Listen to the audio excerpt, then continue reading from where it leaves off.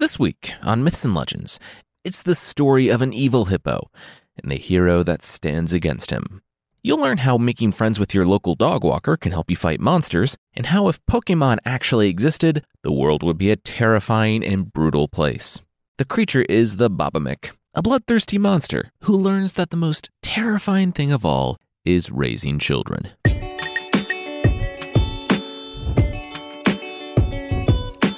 This is Myths and Legends, episode 241, Hippopotamaster.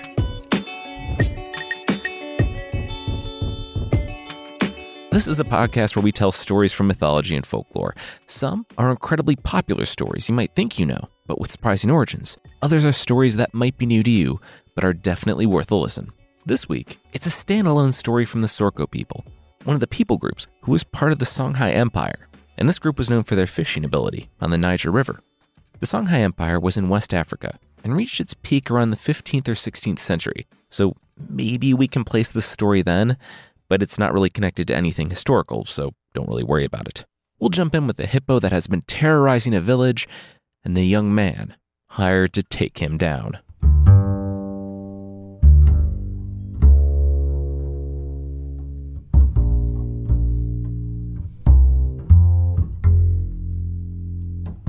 The young man crouched in the tall grass surrounding the Niger River, watching the hippopotamus, the river horse.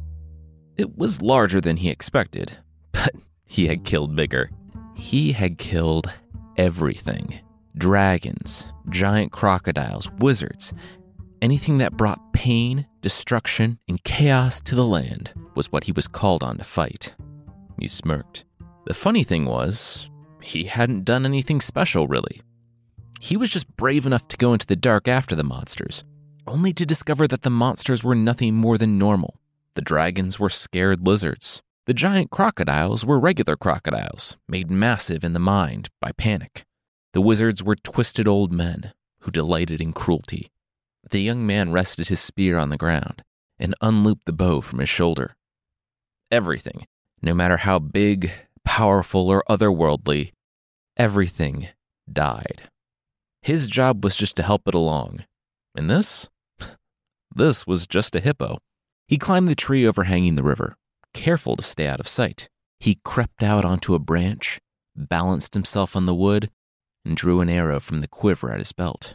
He steadied his hand, knocked the arrow, drew it back, and let loose at the one spot he knew would kill this thing quickly. The hippo dropped, but not in the way the young man had expected. It froze the moment the young man drew back the bow, ducked, and rolled, and the earth seemed to rumble with it. The boy lowered his bow as he crouched, jaw agape. Then a smile curled on his face. "Well, you're a fast one," the young man said, glancing down to where he left his spear. He looked back up at the beast, but noticed that the hippo was following his eyes. He furrowed his brow. Did this hippo know what was going on? He didn't have time to think through the implications, because the hippo, now appearing to be 3 sizes larger than it was when the young man shot the bow, roared and charged. The young man dove from the tree. He had to get to his spear. He hit the ground, rolled, and found himself before a wall of hippo. The creature had grown, tripled in size, since the young man had seen it triple in size.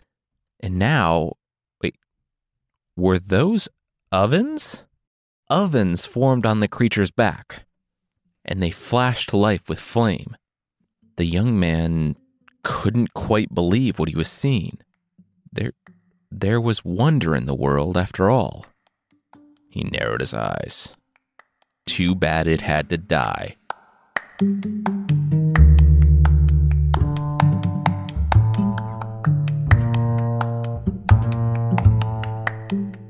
Nana Miriam sat on the riverbank with her father. She had seen the hippo eating the rice fields, as it did every day. Her father hobbled over and took a seat by her. "Oh, hey, there's that new hero-type guy that they got to fight the hippo," Faramaka asked as he grunted to a seat. "How's that going?" Nana Miriam saw the hippo the size of a convention center light the fires on its back. 10 of them this time. She glanced down at the young man, the hero. just in time for him to become a silhouette in the flood of flame. When the fire stopped, the hero's bones fell among his ashes. It's not going well, Nana Miriam said. The hippo shrunk back to its normal size and shuffled back to the rice fields, the men who hired the hero rushing to put the flames out before they spread. This hippo would destroy the village, not by carnage, but by starvation. Don't worry about it, Faramaka said to his daughter. Everything has its time. They should get back to her lesson. Nana Miriam was Faramaka's only child, and her training had started one warm morning 3 years ago. She sat by the river with her father, and he pointed at the fish. He would ask her what that fish was that swam by. And that one. And that one. She told him each time, but he only shook his head with a grimace. No, not the type of fish. The sex of the fish. Nana Miriam was confused. The sex of a swimming fish in murky river water. Faramaka nodded, like that wasn't a ridiculous ask, pointed to the fish, and named the sex of each one. He told his daughter she needed to learn to see. Once she could truly see the world around her, not only would she know, but she would have power. And so, Nana Miriam learned to see. It was difficult, of course, but she was a quick study. And 3 years on, in her late teens, she rivaled her father. About 6 months ago, the hippo had arrived, and the father and daughter knew it for what it was, instantly. Through a rare combination of magical forces, a monster had been born. Whether it was an actual hippo that had discovered the power, or a demon that took the form of a hippo, they didn't know. But they saw its wrath. It devoured the rice fields, all of them, and anyone who tried to stop it was incinerated, trampled, or devoured himself. They had banded together one time and surprised the hippo, the whole village making a stand against one of the monsters of the unknown, but the thing turned into a mouse and darted into the reeds. Their celebration was cut short by even more trampled and devoured rice fields the following morning. Faramaka, Nana Miriam's father, had hunted the beast. The monster had caught his spears, melting them in pots that popped out of his back like some 5th-generation Pokemon. Faramaka's magic was the only reason he was able to walk away. Though magic can only go so far when a hippo the size of a Mack truck is jumping on your body. So Faramaka walked away with a permanent limp. Now, the village was looking at moving. It was a tragic and harrowing prospect. This had been their land for generations, and the journey to find a new home would be a long one. The neighboring peoples were nice, but not like let the neighbors live in their family room permanently nice. That night, back at home, Nana Miriam smelled the air and walked to where her father was cooking and, wait, what was all this? That was a lot of rice and meat for the two of them. Her father sparked a grin. Oh, it wasn't just for the two of them. Just then, outside, they heard a cacophony of barking. Nana Miriam looked to her father. He didn't. He rushed to the door. He did! Nana Miriam followed with a groan. Her father, despite criticizing the town for looking elsewhere for their salvation, for inviting hero after hero to fight the hippo, was now gushing over Karadiji Malfasifasi and his 120 hounds. As Nana Miriam walked up to the hounds, she found that she looked up to them, not like they were role model dogs or anything. They were the size of horses. 120 horse-sized dogs, Nana Miriam said, nodding approvingly as she looked over the field of dogs. Not only did this sound like a Reddit thread, but they might actually have a chance. Thanks for coming, Faramaka, the father, said to Karadiji Malfasifasi. The warrior asked the father if he had the fee ready. With a grin, Faramaka went in and got the first pot of rice. Who's hungry? He yelled out to the hounds. They bayed, wagged their tails, and jumped as he flung rice out like Napoleon Dynamite feeding a llama. Your fee is feeding your dogs? Nana Miriam asked the dog owner, and he shrugged. Yeah, he has 120 horse-sized dogs. That stuff's expensive.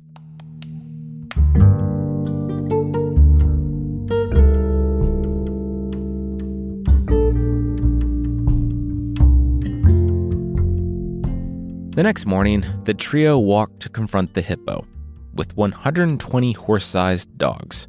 "Why do you have them all on separate leashes?" Nana Miriam asked. "Wouldn't it make more sense to have one big leash, one that branches off into smaller leashes? That way you're not pulled in 120 different directions?" The dog walker said that this gave him more control. This way he could decide which dogs to loose when. "Does it usually take more than one dog to win a fight?" Miriam asked. But she would soon learn the answer to that question. They were in one of the far-off rice fields, one of the few still remaining, and they found the hippo there, bent down, munching at some rice. It looked up, barely registered the field of horsehounds in front of it, and continued eating. "Hounds, attack!" Faramaka said, pointing at the hippo. The animal didn't even look up, and the hounds didn't move. "Oh, yeah. Sorry, I guess that's your thing, isn't it?" Faramaka said to the hound's handler, who let the first hound go. The animal, already salivating, barked and charged.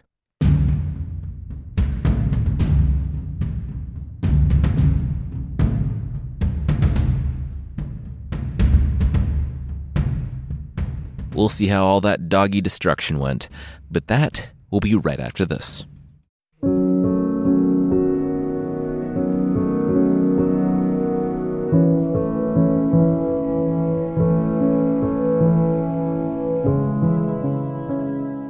"Well, what did we learn?" Nana Miriam said to the two sheepish men when the trio returned home. "Nothing? Really? You're gonna make me run through this little post-mortem. She sighed. This literal post-mortem." Karadigi Maufasifasi exploded into tears. They were dead. All of his dogs were dead. Faramaka, the father, patted his friend on the back. It wasn't his fault. Yes, it was, Nana Miriam said. She told him, after he let the first 10 go one by one, after the hippo had crunched each one of them with the same amount of effort that we would give to a piece of popcorn, she told Karadigi Maufasifasi that he needed to let all the dogs go at the same time so they could surround and overwhelm the hippo. He told her to know her place or something, that he had this. Well, congrats. All of his dogs were gone. She hoped he had a plan B to guy who runs a scary large kennel. Not the worst part about a hippo eating 120 giant dogs. That is actually the worst part. But what added insult to the death was that after the hippo ate the dogs, it went right back to eating the rice fields. It wouldn't even take a day off. The dog handler left in tears to go update his resume, and Nana Miriam and Faramaka were left alone. The father and daughter went out to lay on the riverbank. They didn't have enough food for dinner. They used the last of it feeding 120 horse-sized dogs, and rice was exceedingly scarce in the village. They would need to find an alternate soon, or they would die. As they laid next to each other, looking up at the clouds, Faramaka said that they would need to leave soon. If 120 dogs couldn't hurt the thing, in addition to all the heroes that had tried and died, maybe the river horse couldn't be killed. Nana Miriam sat up. She said, yeah, she was going to go for a walk. Faramaka nodded. Yeah, he kind of wanted to be alone too.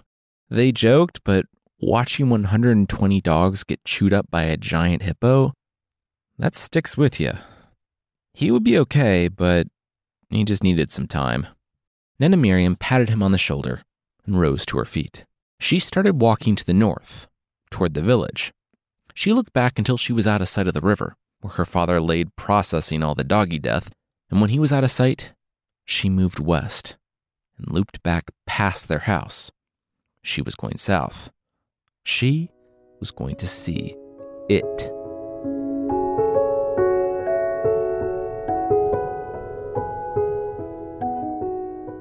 Hey, what's up? The hippo asked Nana Miriam when she walked up to him chewing at the rice fields. You can talk? Nana Miriam asked.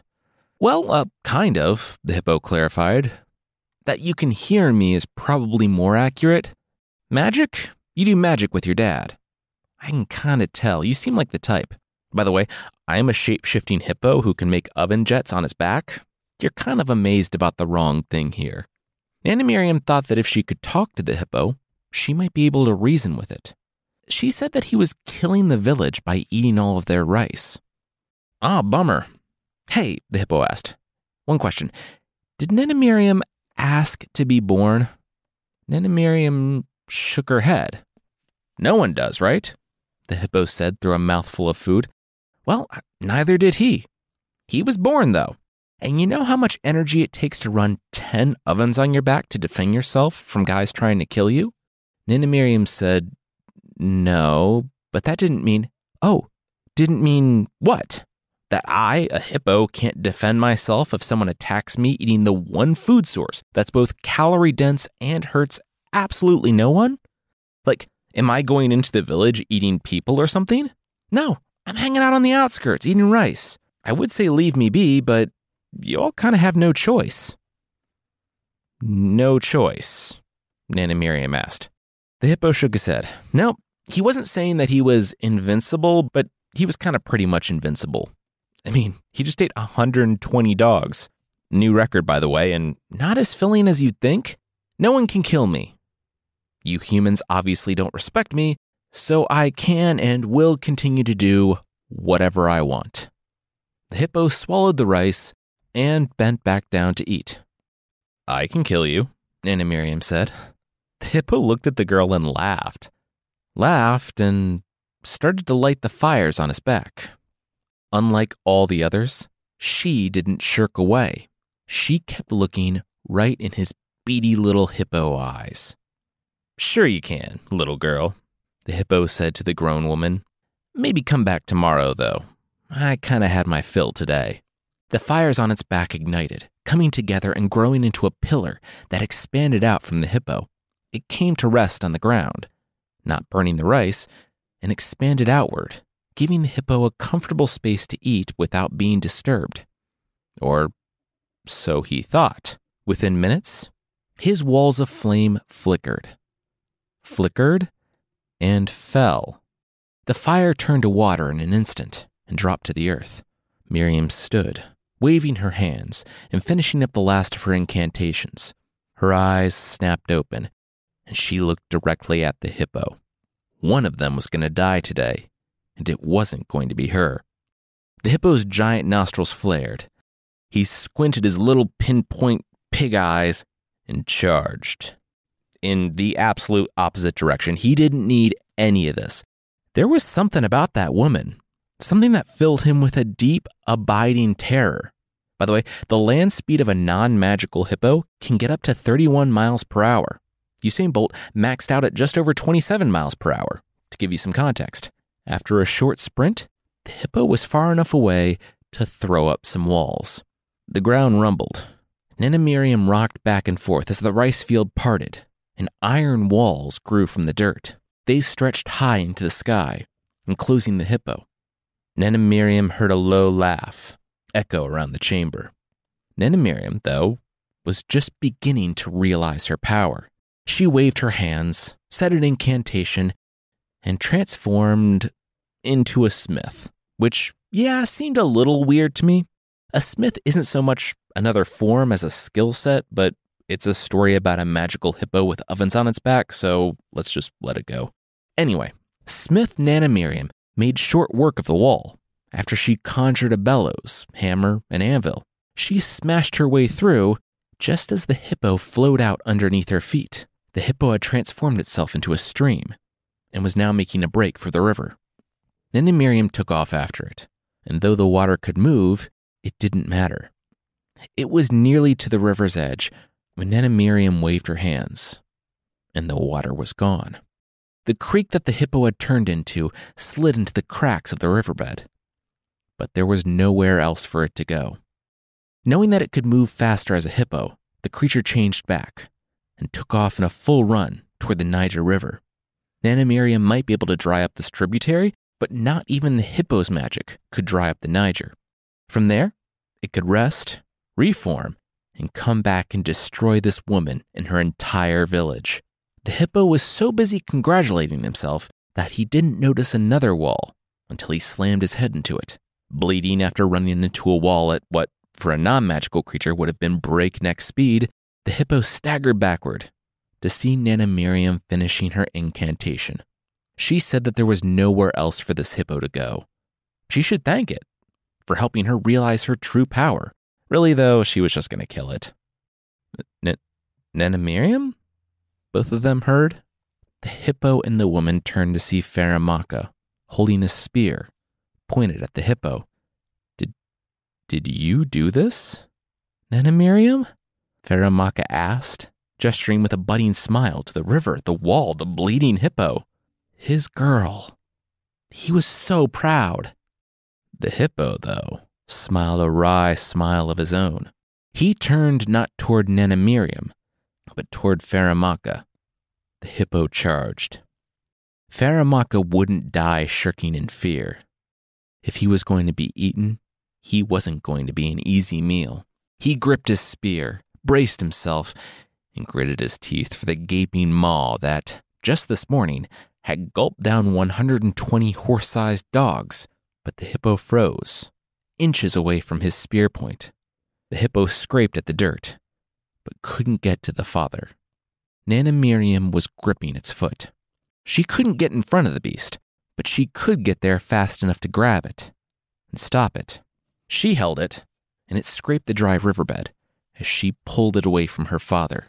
Her hands and arms glowed with the otherworldly light of her incantations as she started spinning the hippo, the monster that had killed so many and plunged a village into famine, was helpless against this power. It went around and around over her father's head. Miriam spun and spun and spun the hippo and then released. It flew into the sky. And soon, neither Nana Miriam nor her father could see it. In fact, the story says that, to find the place where the monster crashed to the earth, someone would have to march every day for 10 years. The creature that had plagued their village was gone, and it was never coming back. Nana Miriam flew to her father and hugged the man, weeping. She was so glad that he was safe. As they embraced, Faramaka patted her on the back. He could hardly believe it. It was over. Nana Miriam had done it.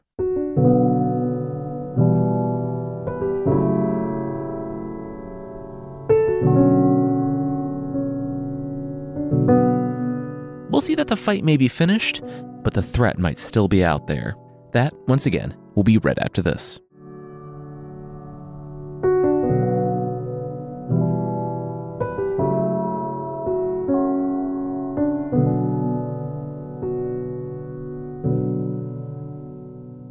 Hey, so I was in town just now, Faramaka said to Nana Miriam as he knocked on the door to her workshop.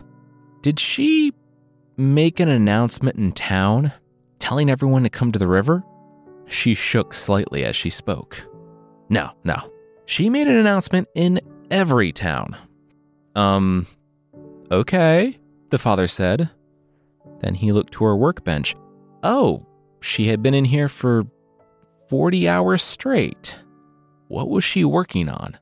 Nana Miriam was wide-eyed. She was working on a solution.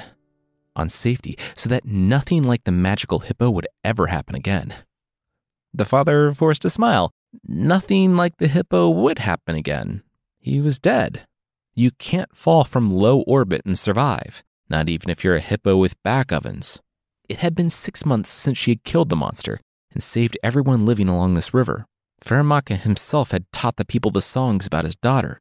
Her name would live on forever for this brave act alone. Like he said, it was over. She stood, her fingers stained by the powder that she had been working on. She got up in his face until she was mere inches from him. It wasn't over. She turned. The fight with the hippo revealed something to her, that she was blessed with a great power.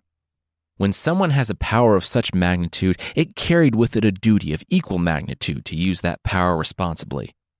She looked to the ground. There had to be a more succinct way to put that. Anyway, her responsibility was to her people, to her father. When that hippo charged him, she knew she had to do this. She produced an egg out of her hand, what she had been working on at her workbench. This was her solution. There was a murmur from out front. The father emerged to see members of the village, all the villages, assembling on either side of the river. I hope you left your weapons at home, friends, because you won't be needing them today. The father jumped when he heard Nana Miriam yelling out behind him. Some of the people nodded that they did leave their weapons at home. Others set their spears and arrows down. Nana Miriam walked to the water's edge and said that they never needed to worry about another hippo attack. With her magic, she will be able to get rid of all of them with only this. She held up the egg. The people, she called out, had only to feast. She dropped the egg in the water, and light shimmered out from it. She stood, eyes fixed on the ripples, smiling. The people looked at each other. Cool rainbow lights, but when was the feast coming? Then a lump, a small island, surfaced in the river. The crowd around it jumped back when they saw that the gray mass had eyes, but then relaxed when they saw that those eyes were fixed open. The hippo was dead. Nana Miriam told the fight that erupted to calm down. This wouldn't be the only one. She pointed back out to the river. As far as the people could see, dead hippos were surfacing in the Niger. Nana Miriam raised up her hands and told the people to feast.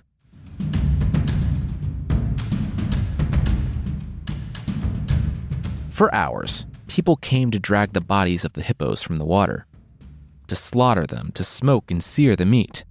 The people feasted on the hippo meat. Nana Miriam had saved them from the hippo that attacked, and she had saved them from every possible future hippo attack. None of them would ever threaten her father or her people again. Weeks passed, and the river was clear. Only the hippos had been killed. The frogs, fish, birds, even the crocodiles, everything else flourished. But something strange was going on. "Where have you been?" Faramaka nearly hit the ceiling when, tiptoeing into his hut, he found Nana Miriam sitting up, waiting for him. He chuckled. "Nowhere, just out for a walk." "Tell me," Nana Miriam said, not echoing her father's chuckle. "Since when does a father need to explain himself to his daughter?" Faramaka asked. He would tell her nothing. Nana Miriam rose and reached into a pouch at her side. That's what she thought he would say. She went to the threshold and sprinkled powder from the pouch onto the dirt outside and muttered an incantation. The footsteps, the path that her father had walked, glowed in the night. It stretched off next to the river, beyond Nana Miriam's sight. "Nowhere, it looks like it's awfully far away," she said. She swung her pack around her back, the one that contained little more than hippo jerky and a dagger, and, without a goodbye, left her father standing in the doorway. He hesitated for only a moment before rushing off after her.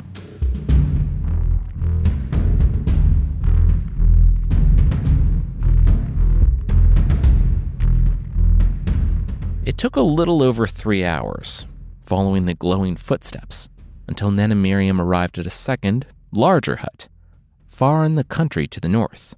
She felt the outside. It was a wooden pen. She said another incantation, and a hovering light glowed above her. She unhooked the gate and entered the darkness. There, she saw 2 beady eyes staring back at her. The father, jogging, arrived at the gate, winded, as his daughter drew the dagger from her pouch. "Now wait," Faramaka said. Nana Miriam turned. What was he doing? Was he harboring it? Was he caring for it? Faramaka nodded. For them. She, the hippo, was pregnant. Nana Miriam couldn't believe it. After everything she had done for the people, for him to keep him safe. For you, Faramaka stopped her. For your fear. I don't know what it was. If it was when the magical hippo charged me or from something that happened in the fight, but you've taken things too far. People who are doing okay don't wipe out entire species. Nana Miriam lowered her dagger. But what if another came? What if it came after him again? Then we'll handle it the way we handle everything. Together, the father said. But these hippos weren't the ones that deserved to die. Nana Miriam sheathed her dagger. He was right. She had been scared. She'd been scared for him. And she had taken things too far. "Nana Miriam, I thank thee," the hippo called out. "Thou hast given me life." You're welcome," Nana Miriam smiled. She turned to her father. Could all animals talk? Wait, this wasn't the same hippo from before, was it? She drew her dagger again. The father held her dagger hand as the hippo cowered at the edge of the enclosure. No, he didn't think that we were supposed to read this as the same hippo that attacked them before. Just that they were like Dr. Dolittle, if Dr. Dolittle could only speak to hippos he was about to kill. "Oh, that tracks," Nana Miriam said, and then turned to the hippo. You're free to go. I can tell you that because I guess you understand human speech? Or maybe you understand hippo speech," the pregnant hippo replied with a wink before waddling out of the enclosure. Nana Miriam cocked her head. Well, that didn't make any sense. Nana Miriam and her father began the long walk back home in the dark, side by side. And Nana Miriam would forever be known as the destructor and the source of all the hippos in the world.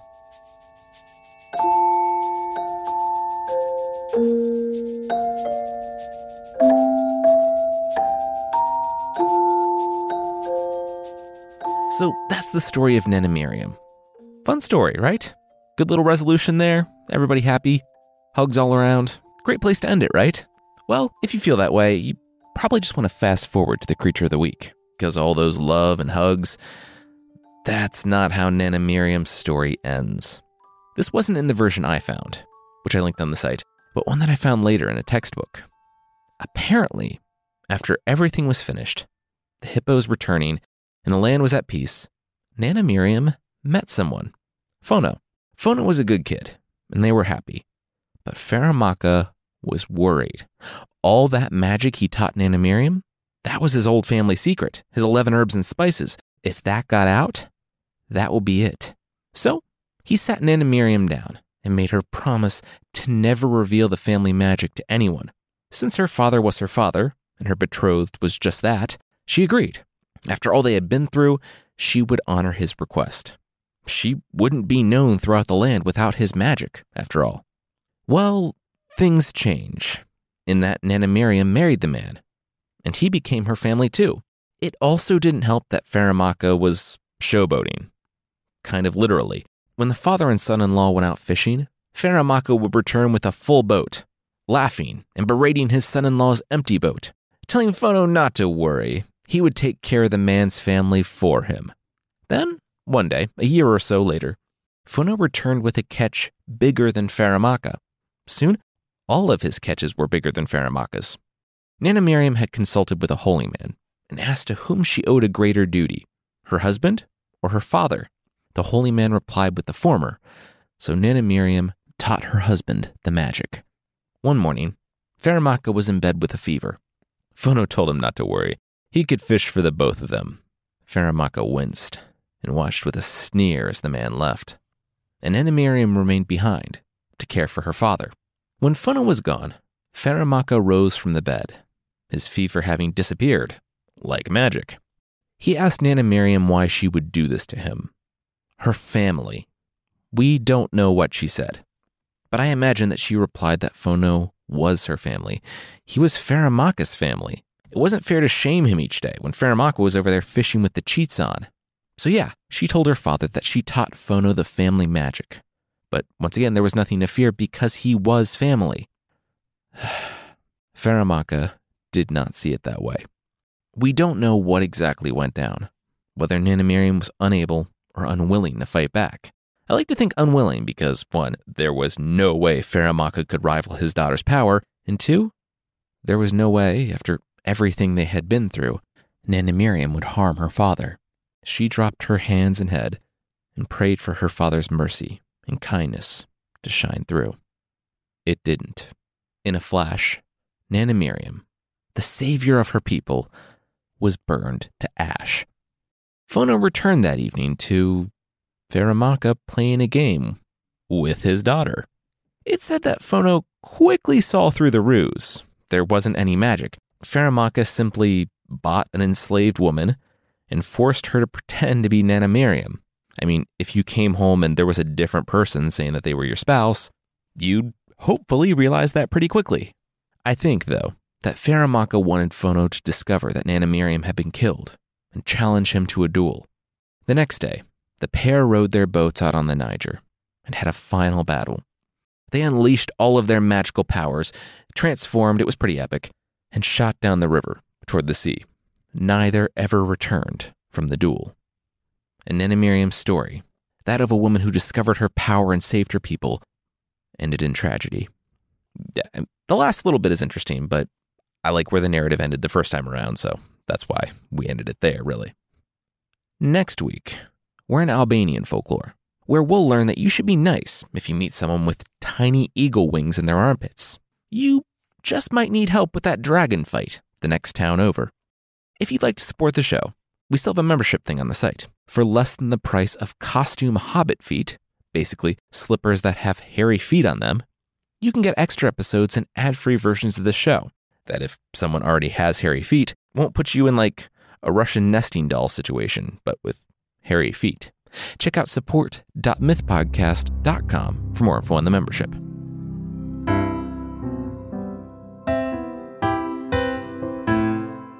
The creature this week is Babamik, of the Arapesh people in Papua New Guinea. Now, the Babamik is your pretty standard, horrifying evil ogress. She eats children, she attacks travelers, she flicks her sweat on you like an inconsiderate jogger. Apparently, the Arapesh people saw sweat as unclean and repulsive. Basically, the takeaway point is that the Babamik is bad. Two women met another woman on the road and didn't realize that they were talking to the Babamik. They didn't realize she was an ogress because she had stolen the skin of another woman. The two women pretty instantly learned that it was the Babamik when the stranger asked to hold one of their babies and bit off its leg. Yeah, pretty solid clue that you're dealing with an ogre. One mother wrenched her baby back, while the other lost her own when the Babamik, taking advantage of the chaos, pulled her infant daughter from her arms and ran. One mother rushed her son to the healer, while the other chased the Babamik deeper into the forest. Neither were successful. The infant girl was never seen again. But she wasn't killed. The Babamik had decided that she wanted to be a mom, took the girl home, and raised her as her own. It was deep in the forest, far from the villages, and the Babamik was actually kind of considerate of her quote-unquote daughter's particular dietary needs, aka not people. Each day the Babamik would kill a pig for the girl and a human for herself. Eventually, as the girl grew, the Babamik started taking her hunting, and though the girl was raised with a very specific moral compass, she started to get the feeling, from watching the terrified men, women, and children bleed out while her mother ate them, that maybe mom was evil.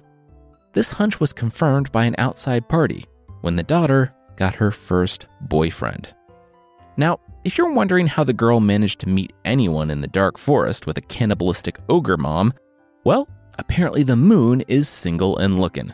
One evening, while the Babamik was out picking up dinner, a pale boy slid down a tree and introduced himself. The pair started talking, and soon they were in love. They had a problem, though: the girl's cannibal ogre mom. She wasn't sure if the ogre could eat the moon, but she didn't really want to find out. The pair made plans to leave together. The next night, they made it as far as an island. When the ogress picked up their scent, the Babamik followed the girl and her boyfriend, the moon, and saw them smiling and laughing together as they crossed a narrow plank bridge over a chasm to an island. The ogress emerged, and the daughter smiled and waved. "Mom, hi, come with us. Come meet my new boyfriend, the moon." The ogress had fought heroes and all manner of warriors, but her kid dating? She was not ready for this, but okay, open-minded, she nodded and went to go meet the couple. She was about halfway across the plank to the island when she realized that she made a horrible mistake. Now, a single plank spanning two cliffs over a narrow channel full of crocodiles is not only very Indiana Jones, but is also a horrible idea. When she got close, the young woman and the moon hit her with oars, and the Babamik plunged to her death. Mostly. You see, the Babamik knew she would die when she hit the rocks. So, at the last minute, she threw her spirit to the closest thing in an effort to stay alive. She took possession of a crocodile as her body splatted on the rocks. Honestly, a man-eating crocodile is kind of a great fit for the Baba-Mik. The young woman in the moon lived happily ever after, not knowing that the Baba-Mik survives to this day in crocodiles, but really, how could they?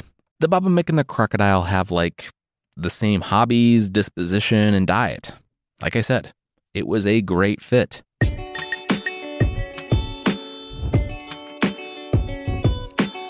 That's it for this week. Myths and Legends is by Jason and Carissa Weiser. Our theme song is by Broke for Free, and the Creature of the Week music is by Steve Combs. There are links to even more music in the show notes. Thank you so much for listening, and we'll see you next time.